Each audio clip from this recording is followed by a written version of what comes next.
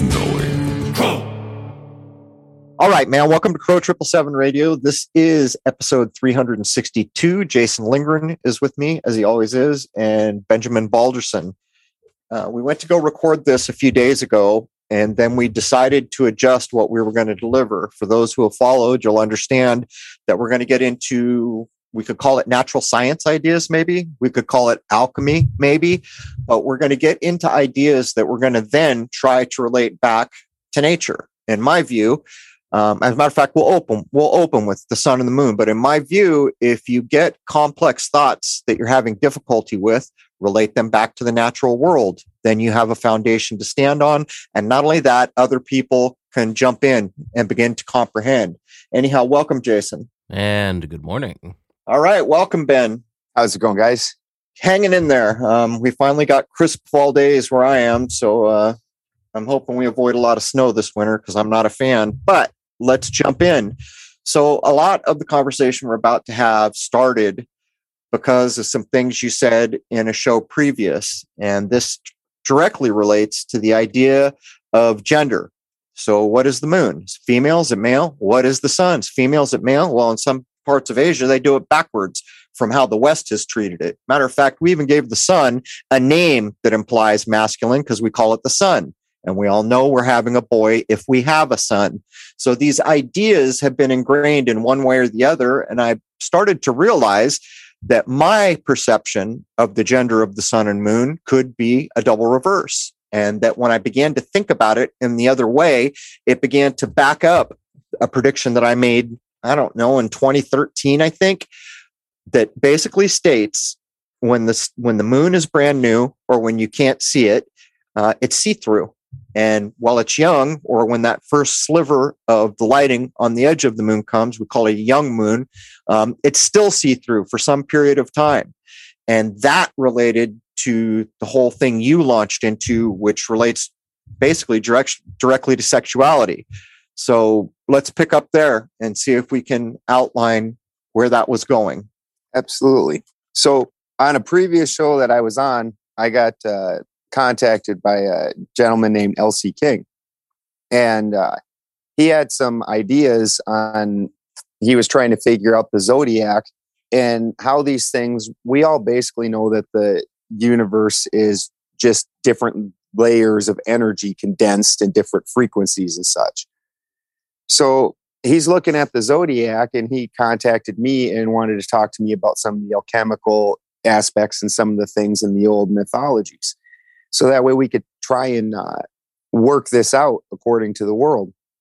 And we started looking at the world. And so as a basic alchemist, we understand that the sun is going to be gold, the moon is going to be silver, Mars is going to be iron, Venus is going to be copper, Jupiter is going to be tin, Saturn's going to be lead. These are all representative metals. And we all also understand that the sun and the moon are by far and away the most dominant of all these luminaries. So what Lucas came up with and started tinkering with the idea is that this universe is a battery and that we live in an enclosed system. And the whole thing is just an energetic battery that's operating back and forth with this biochemical electrical operations. So when you look at that and you make the sun into a cathode and then the moon into an anode, and then now the other planet or luminaries are going to be the plates in between. So now what we have to look at is a basic galvanic cell. And how does a basic galvanic or voltaic cell work? So you have a cathode, and this cathode is going to be more stable than the anode because of the way this system works. And then now the anode is going to be more unstable because the anode is going to slightly degrade. And as this degradation happens, it's going to oxidize. And we're going to have two different chemical reactions, both that are going to create energy. Now, when this oxidation happens, this releases what science today calls electrons. Now, that gets a little bit interesting and confusing because then when you're looking at the way these exchanges happen, they call the positive side ions and then the negative side electrons, but then they make it so electrons are apply to everything. So you can't really tell when really it's the negative ion of that particular molecule when you're talking about it. So then the negative ion is going to break off and it's going to leave this positive ion. And this is going to happen with the oxidation. And that's going to take and carry that negative ions over to the cathode, and it's going to charge the cathode and change. Now we've this anode has lost 2 negative, and now it's went over and moved over to the cathode. So now because of that, this is going to create a draw where these positive ions are now also going to draw over to the cathode. Now in this, there's a gestation period. Now when the cathode has it, the reactions and these things go into the cathode. This is going to be driven by a hydrogen. And so we're going to have a hydrogen reaction that's more like on the anode side. When you look at it, the electron broke out. And so we have like a fission type reaction where now that this is going over and joining into the cathode with a reduction, we have more of a fusion reaction. And as we all know, the fusion is a much stronger, much more energetic reaction than that fission or that breaking apart type reaction. So now that we have both these pieces, we get this hard fusion reaction. And now the sun releases that radiation. But it's only releasing the negative side of the radiation, and it hangs on to the positive ions, and the cathode actually gets bigger in this reaction. So the anode throughout this is going to ever so slightly shrink, and the cathode is going to ever so slightly grow. Now, when you're looking at the rest of the system, then from the moon to the next, the moon is silver, so then you move to the next less stable thing, and the moon becomes the cathode, and the next thing becomes the anode. So this is why alchemically all metals turn into silver before they turn into gold. So all of these things are going to send an energetic change, just like the cells of a battery, to the anode, and then the anode is going to pass that to the cathode. Does that still work the way that you typically hear the planets laid out? So the idea would be we're the third thing from the sun, supposedly, then would be Mars. So does that work as you roll it out? Mars becomes cathode and Jupiter becomes anode. Does it work if you go all the way down based on the metals? It does. It does. And we've been working that out, and it's chemically, and it's not, and it's interesting because then a lot of people, their first thought is to look at the weights and different things like that, but that's not what you look at. You look at the way it chemically breaks down. And then it's also very interesting because as it goes along in that breakdown, they get less sulfurous and less sulfurous. So that sulfur component, that live component inside the metal, when you're looking at these noble metals, it's most people automatically think about how expensive they are and how stable they are. But what they're talking about is the amount of sulfur in there.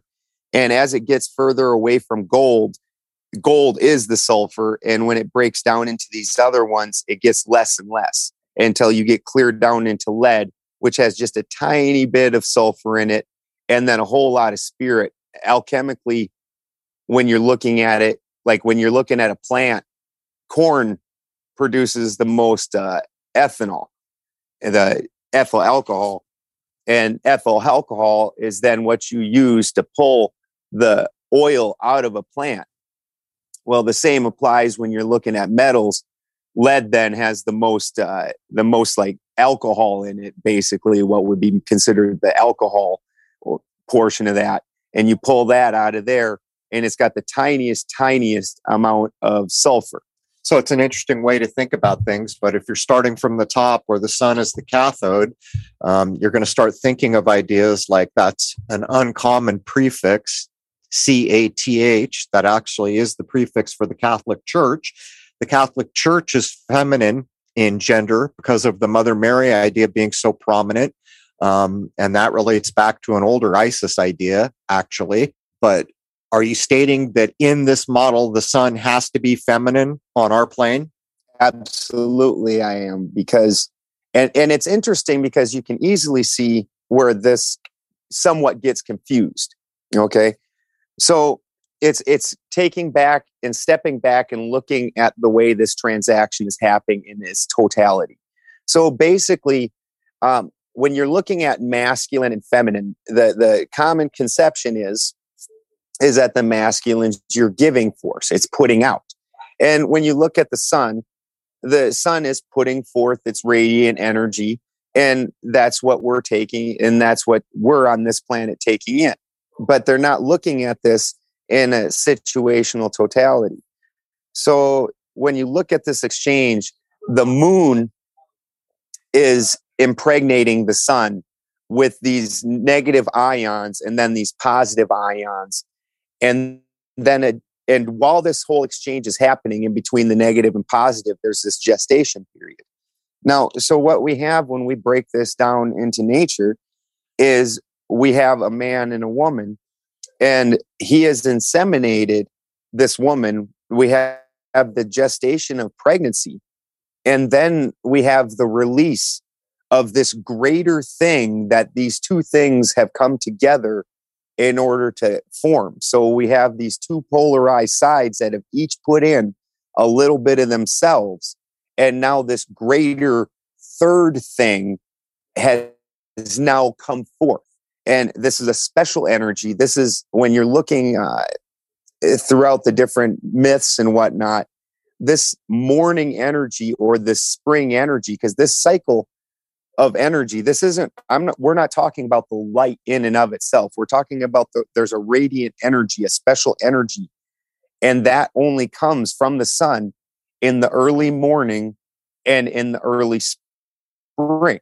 Because when we're looking at we're looking at the daily cycle, and then we move up to a more macro with the yearly cycle, where the sun is also going through that same exact pattern. And this is what, like, as a pagan heathen, we call this your Ostara energy, your spring energy that has a different characteristic. That energy coming from the sun, it has a whole different life to it, and it just screams and glows. And that's because this is that impregnated radiant energy that's happened. And when you look at it, this is that dew that gets collected in the morning. It's very specifically, it's not from the evening, when a lot of times you also get a fog or a mist. Nobody talks about that. It's only that specific early morning sun. So when you're looking at that, the moon has to be masculine.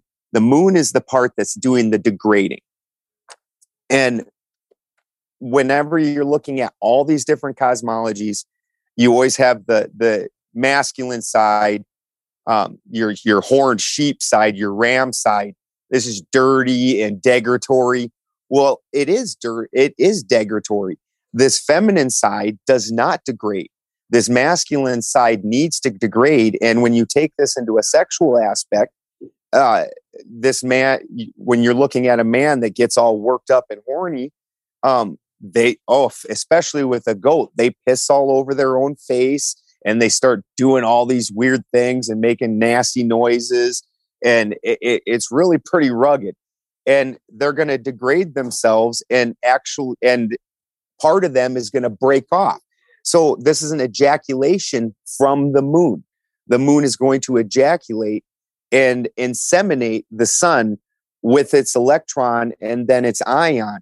And then the sun is going to birth out this Ostara energy, or this radiant energy, which when you're looking at the galvanic cell, you can't use that energy that broke off from the anode. It's got to go through this entire process before you can take that energy from the cathode, but only, like I said, that negative electrons are being released out of the cathode. The ion sticks with the cathode, which is part of the story we're going to continue on with here in a bit. Well, we should point out that there's, if you think about things in this way, and first of all, if the sun was negative and feminine on the next plane up, the spiritual plane, that would be flipped. That would reverse for anything, any gender that's male, it will flip. So male would become negative or male would be positive on the plane we're on. But NASA did a thing back during the time they were lying about landing on the moon that kind of backs up what you're saying. And it always confused me. They claimed they had landed on the moon and they launched this thing into the sun. And so it always seemed backwards. If the moon is feminine, why is the feminine launching anything into the male? But when you think about it in the way you're thinking about it, I mean, you can pick it up. Do you remember what NASA did? Absolutely. Yes. When they launched that at the sun. And this is, again, an insemination.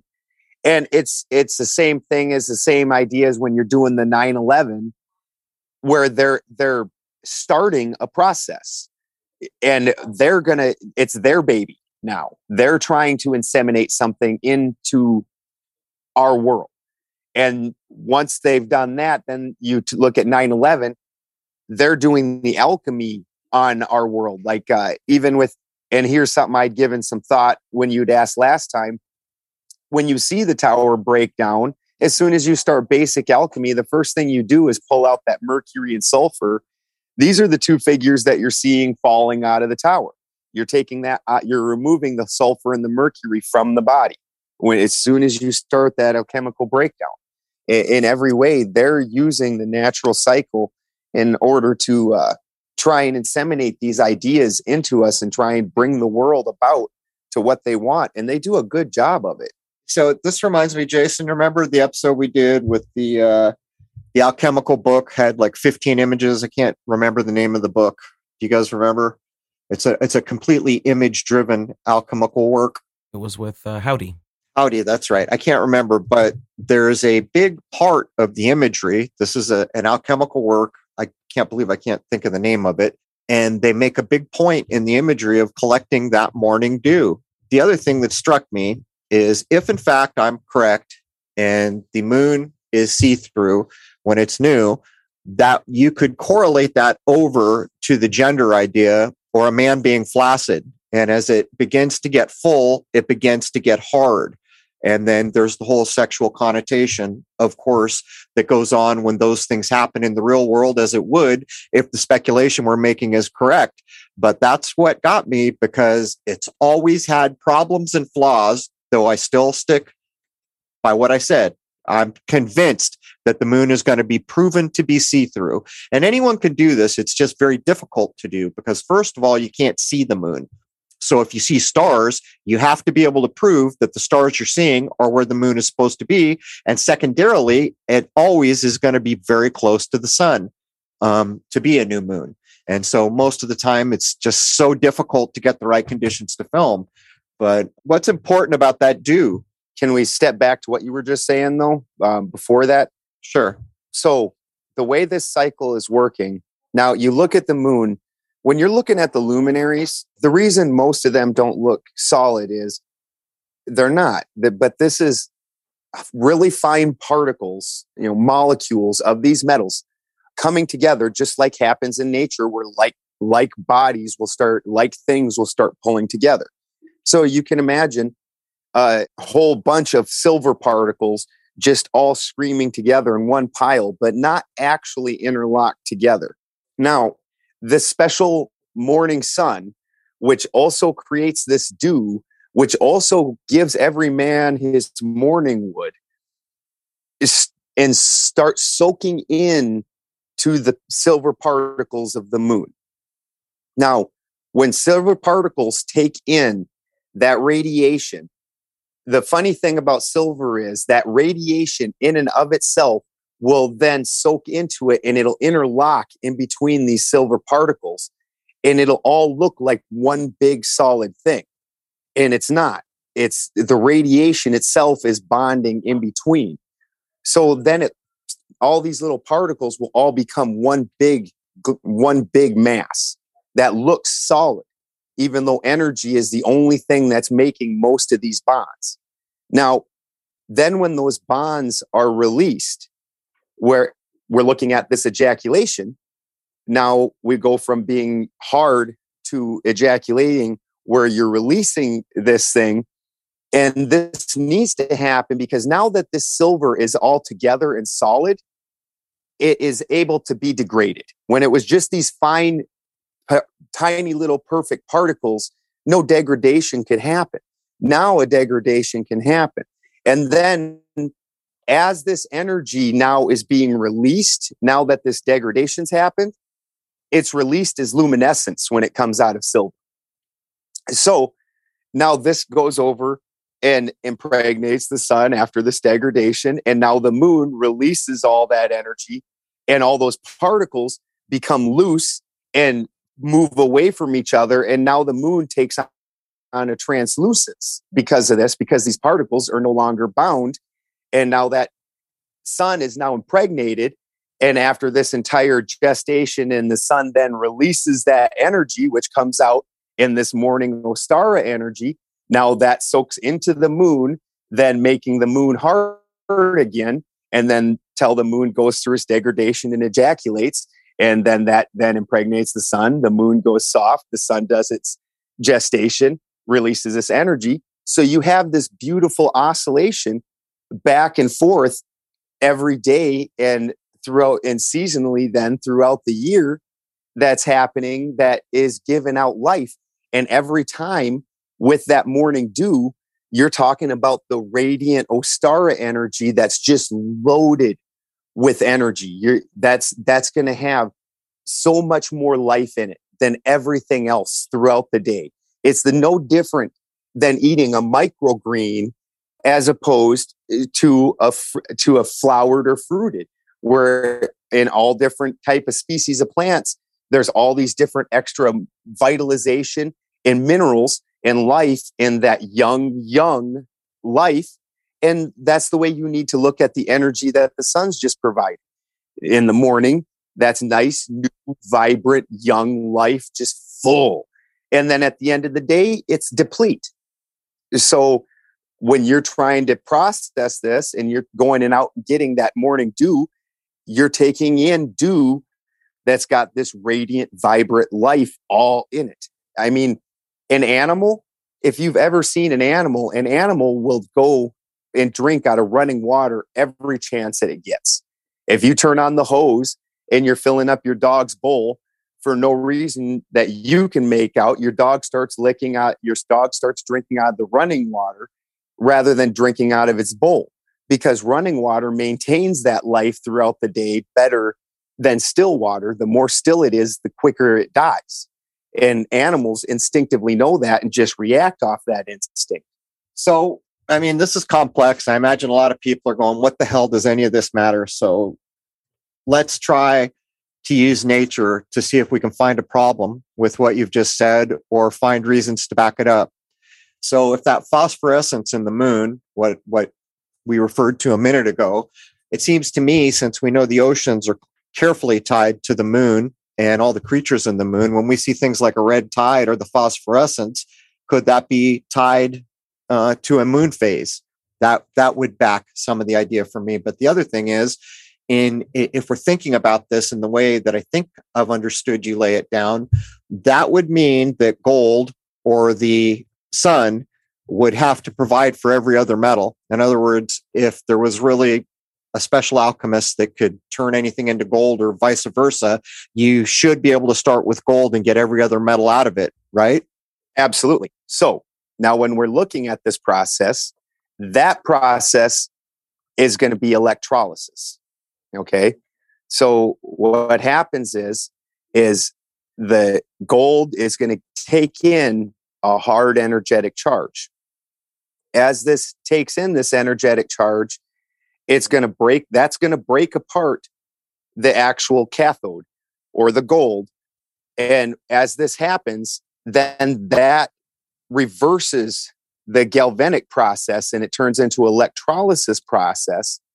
And now the gold will actually travel over to the silver and then down all the way until it becomes lead.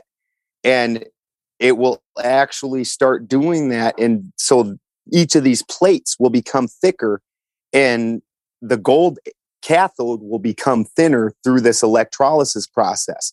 And what we're seeing with that is the expansion of the universe with the electrolysis, where everything started out as this gold cathode and with an energetic charge breaks down and becomes these other luminaries, which, there's 7 classic luminaries. You're talking about your 7 days and all this. This is the breakdown and the rebuilding of the electrolysis process.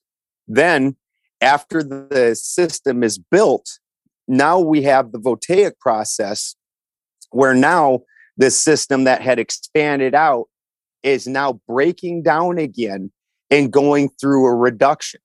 And so what we have is when we take a basic plant and I go plant that plant in the ground, it turns into this big giant plant and expands clear out. Then as an alchemist, I turn around and I go put it through the reduction process, and I put the whole thing through this process and work it all the way back down into its fine original form until it's clear back down into what it originally was. Only the difference in between is going to be that when it was just this tiny plant, I only had a little bit of oil and a little bit of salt. Now I've got a giant bit of oil and a giant bit of salt. So I've had an expansion that happened of the actual true essence of the thing throughout this whole process. So I guess I got to ask the obvious question, and you brought up L.C. King earlier. For those who remember in the forum, L.C. King used to have some very interesting ideas. He tried to float them in the forums, but most people couldn't see it or couldn't find the value in it.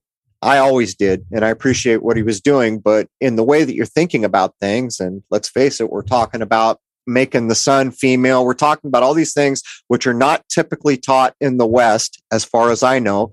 Doesn't that mean that you got to re-question the zodiac? And I know L.C. King had been doing that for a long time. As a matter of fact, we've asked him back on, or to come on for the first time, because I know his ideas differ slightly from you. But if everything is backwards and we've been showing everything in reverse, what does that say about the zodiac and how we accept the sky clock? Absolutely. And then even, and these are things that LC and I spend hours on the phone questioning everything, arguing with each other, agreeing with each other, looking at things from a chemical aspect, from an electrician's aspect, looking at it, looking through the old myths, trying to piece all these things together. And when we looked at this, one of the things that we found was, as soon as you go back beyond the Abrahamic takeover of the world, all these cultures that before the Abrahamic touch, where the Abrahamics started coming in and adjusting their society, every other society, the moon was masculine and the sun was feminine. When you look at ancient Egyptian, the moon is just a penis. It's not even a person. It's just a penis. Key points. The Hindus have made the claim in some of the old texts that even the idea of Abraham is drawn and even the word shuffled from Rama. And as we know, Sanskrit was a much more complex, all-encompassing way to speak. It would have like quadruple entendres in a single sentence. But the point I'm making is what we can see running up towards Egypt, where the feminine was always on top. What we see when the Abrahamic comes in is that's flipped, right? So then men, but the paternal idea becomes everything. And women are like this side thing. And you might get to be a nun, but you're not playing a role in this religion. And that does not jive with what nature teaches us to be true. Exactly. When you're looking at things and you're looking at nature in any way, the feminine is always the chaos. This is going to draw things, bring the life. When you're looking at, like, in my personal culture, Germanic, the sun was feminine and the moon was masculine. And even in the beginning of creation, the feminine side was a Dumbla, the great feminine cow, and the masculine side was Ymir, the great frozen giant. Now, the great frozen giant gets licked by a Dumbla, and there's so many other cultures, like even immediately people can take and look at a Dumbla and think Hathor, and her licking into the ice is the same as the horns of Hathor or the rays of the sun unfreezing the ice. So now the masculine side is able to move and have power and have ability. Now, the thing about that is also then is the masculine side is what's creating the direction or the it's giving structure. So when you're looking at the way things work, then this feminine side had radiant energy. And the thing about radiant energy is it's just blasting everywhere. You're not getting a whole lot of use out of it. You're just getting this one sliver of it. Where now when you start adding structuring or you start adding a channel to direct that, now you got something. And so when you're looking at this masculine side, this is where you're getting your structuring. And this was the ice side. And the feminine side brought the chaos, brought the life, brought the change. And when you look at the world, this is imitated in every way, including just in basic humans. Most women, they've got to change things consistently. Like I come home, I'll go out and work out in the field somewhere, and I'll come in and half my house is rearranged for no apparent reason. And I don't know, it was fine before. I knew where everything was. I don't know where anything is now, but apparently it's better because I don't know why. But this is just the feminine nature. They are the chaos. And that's in why. That same right. That's exactly why. Because you will work your entire life as a man to balance the equation. Yes. And your wife or your significant other will work her entire life to unbalance the equation. And without that, nothing moves. Exactly. It would just be static nothingness. But as you're speaking, it occurs to me, we even have examples of what you just laid down in the Asian cultures who will still use the moon and still claim the moon is masculine, but they'll use it in time. The thing about that is, I don't know, it was a few years ago, I finally read that the most feminine of cultures is Asian cultures. And I'd never really thought about it. And I started looking into it. They have the least hair. They work well in groups. And it's true. They take on the attributes that we would assign a more feminine as compared to a more masculine society. And so you can see the reality in nature. But I would suggest to you that what you're suggesting is still alive in some of the current Asian traditions. Absolutely. And even other traditions, like you look at the same thing with the what we would call Native American or First Nation. Like with First Nation, the women, if you want to get impregnated, they would go out and expose their genitals to the full moon, which would be the erect moon that is getting ready to release into the sun. And this is followed in so many cultures. And then you look at the Abrahamic culture and some of the things that they do with this reversal. Like it's a patriarchal, it's turned things into a patriarchal society. But when you look at it for the Christian and Jewish, where most people in the Western world follow, it's male mutilation that is perfectly acceptable. Male genital mutilation. Just the idea of feminine mutilation will send people into complete convulsions and they're ready to send in the army. But male mutilation, that's completely acceptable with absolutely no medical backing whatsoever to the benefit of it.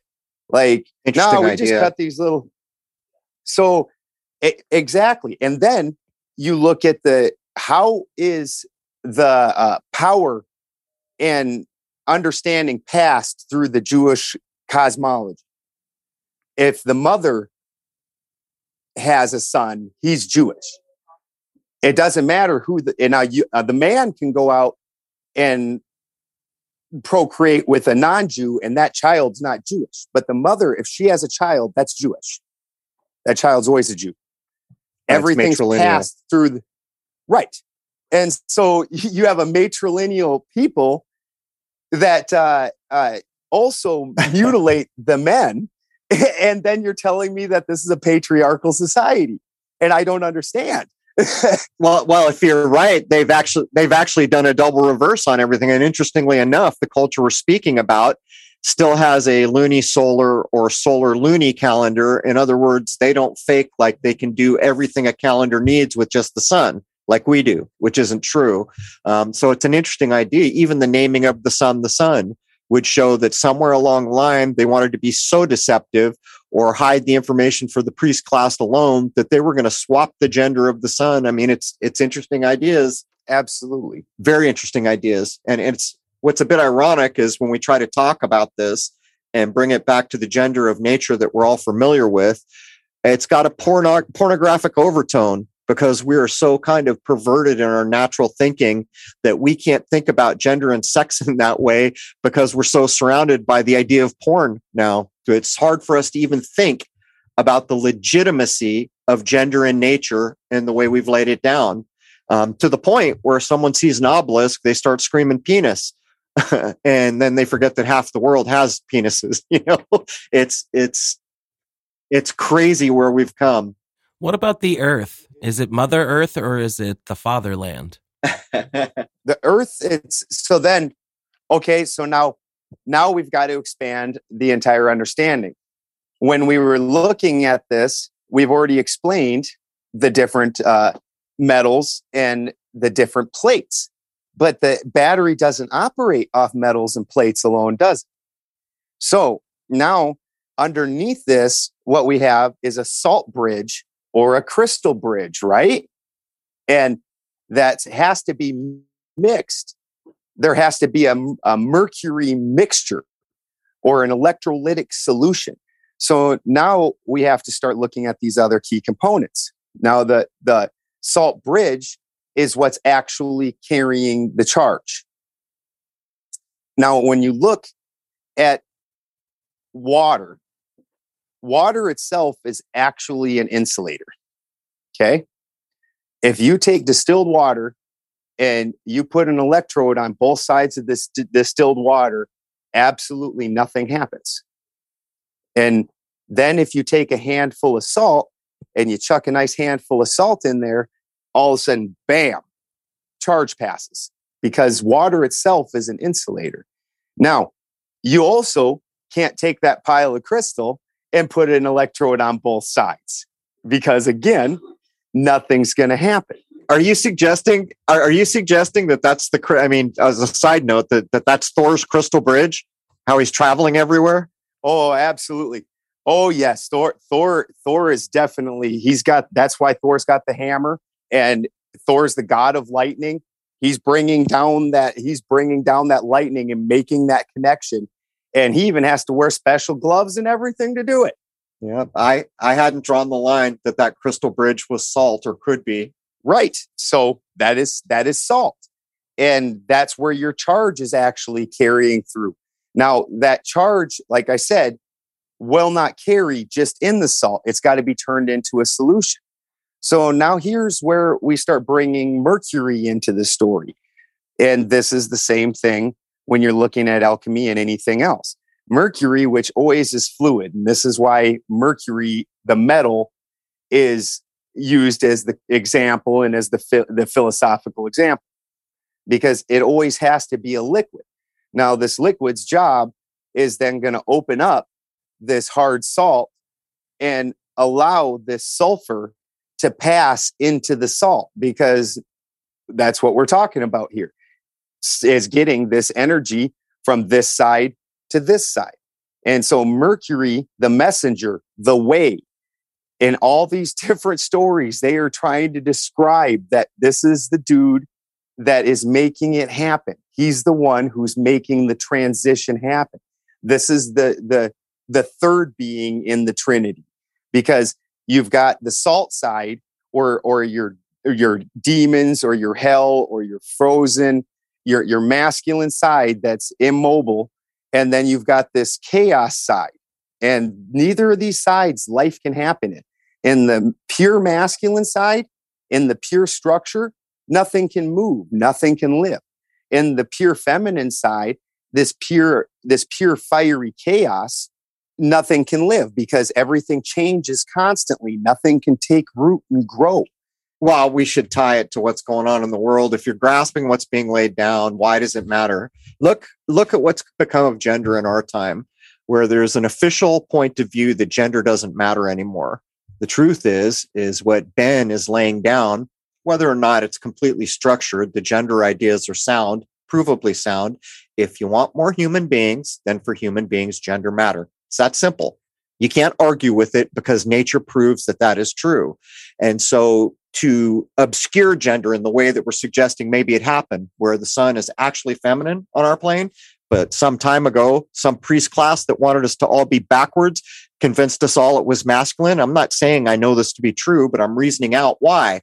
In the same way, our news comes on every night right now and tries to make gender this thing that has no concrete importance, is akin to prepping for an extinction event. Because at the very base of even natural science or alchemy, what we're trying to talk about here is the importance of gender. Now, this is not to say that every possibility can and will happen in nature. It is to say that when these possibilities have been blown out from 2% or 1% or 10% to 90%, now you've truly changed something in a big way. And I think it bears consideration.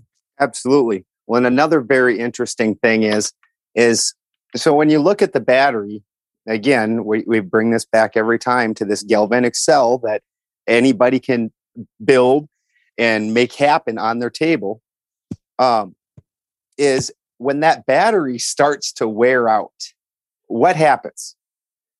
All your electronics in your house, all your different things that run off of that battery, off of that energy, start going sideways, don't they? All of a sudden, your phone won't pull up apps. It pulls up things you didn't even touch. It's tight, you can't type in things. It registers half of what you just said, but not the other half. All kinds of just weird things start happening. Your car battery is too low and you click over your key and your car's making noises you've never heard, all kinds of weird things. The same thing's going to happen in this galvanic cell. So as it comes to the end of a cycle, we're going to start being energy deplete, as opposed to at the beginning of the cycle when we had that Ostara energy that was just full of abundant life. It's going to start being deplete. And so things are going to start working really weird. We're going to start having like little weird glitches that you can't really explain. Wouldn't the Ostara energy be Easter? Aren't we talking about the idea of Easter? Yes, your spring energy. Okay. So for Christians of all sorts, the idea would be the Easter energy. Yes, which is what's so very special about that energy. And then we look at it and how it's represented is the egg. That's what we're looking at even with this battery, is we're the cosmic egg.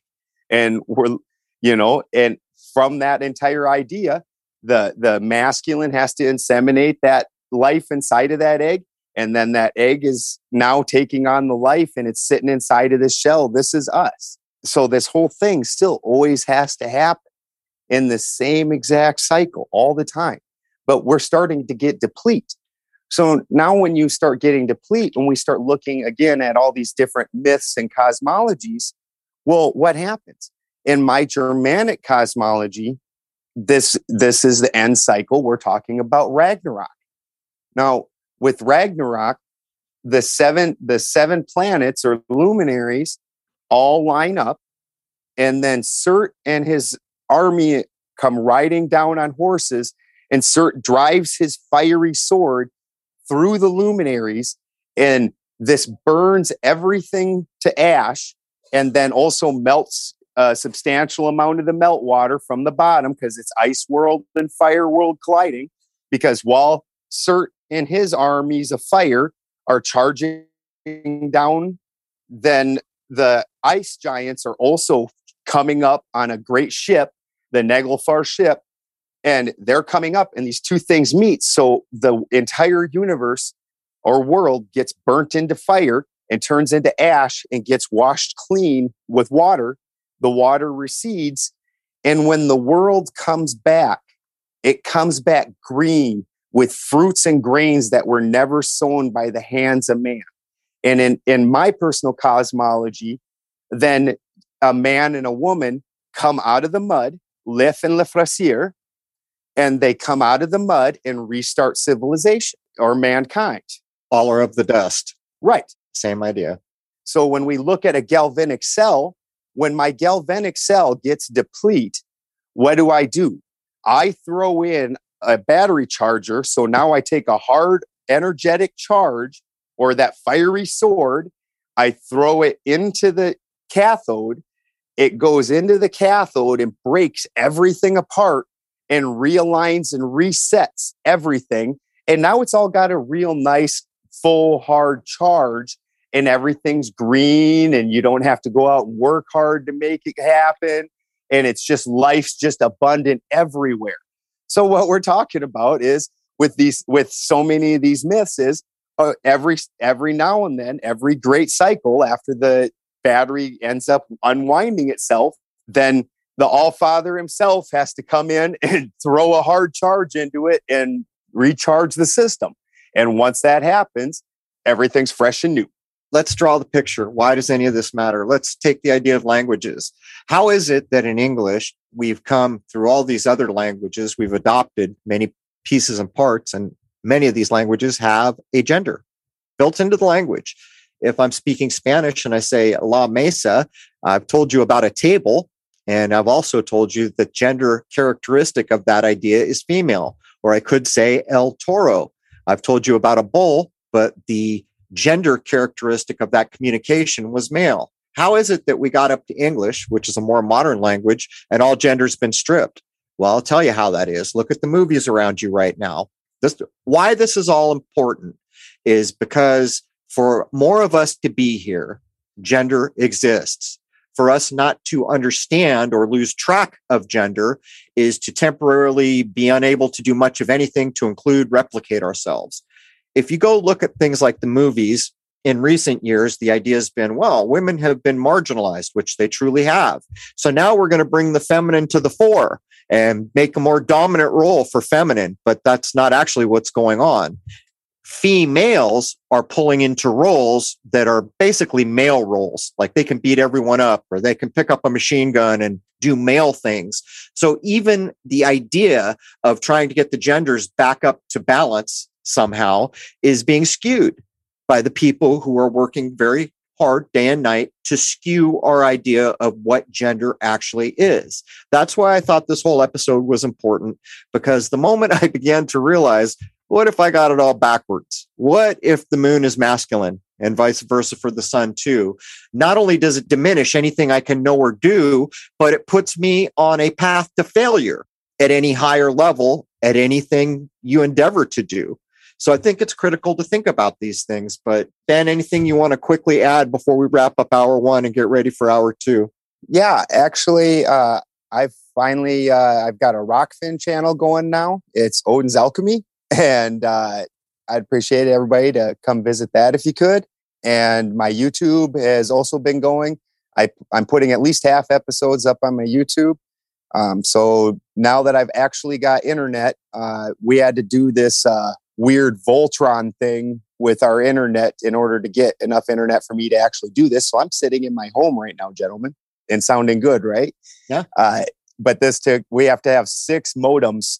And like every 5 days, we have to switch to another modem in order to have enough internet through Skylink or Starnet or whatever to do this. So, but we've got with my Steve from Slow News Days moved into my place, and so now there's 2 of us. So we're putting up a studio, and we got the proper internet, so we got a show going, and you can hear us giving the more chemical and scientific breakdowns of things and whatnot. All right. Well, that's going to bring hour one. And I know a lot of this is challenging to think about, but the reason it matters is because nature matters. There's no lie in nature. If we can use nature as a barometer or a thermometer or any O-meter, we've found truth. These are not questionable things, but we've come to a period of time were things like gender, which is foundational. If there was an elemental idea, gender would be one of those elemental ideas. For us to have a baby, we got to have gender. We've got to have more than just gender, but at the base of it, there has to be gender. We live in an age where that has wholly been brought under attack to the point where people like me are not even sure what gender the sun is. Thought I knew, not so sure I know anymore. And so that's why this matters. I live in an age where provably in the 1970s, women were told, you know what, you've been marginalized for all these decades because men suck. So just start acting more like men and you can have a more dominant role in society. These are carefully planned things to do a single thing, to take the basic building blocks of what it means to be alive, in this case, gender as one of those building blocks, and turn them into Scrabble chips, turn them face down, and then shuffle the word. And then ask everybody, how do you spell the word gender? Not only can they not see the letters are face down and all shuffled. That's what's gone on here. At the end of the day, if we think about feminine as a gender, there was a time not too long ago when the idea of motherly love would have been a good way to describe that side of gender. And yet look around us right now. Look at what's going on. We could almost say that what we are witnessing is an attempted extinction event. In other words, what can we do to stop reproduction? What can we do to eliminate as much reproduction has gone up to now? Think about what we are saying and think about what has happened to gender as a piece of this onslaught to, I don't know if it's total extinction, but it sure as hell is reduce humanity by Lord knows what degree. But anyhow, that's the end of hour one for episode 362. Join us at crow777radio.com for hour two. That's CRROW777radio.com. And I would like to wish you all a happy, healthy, and healthy gendered new era. Cheers.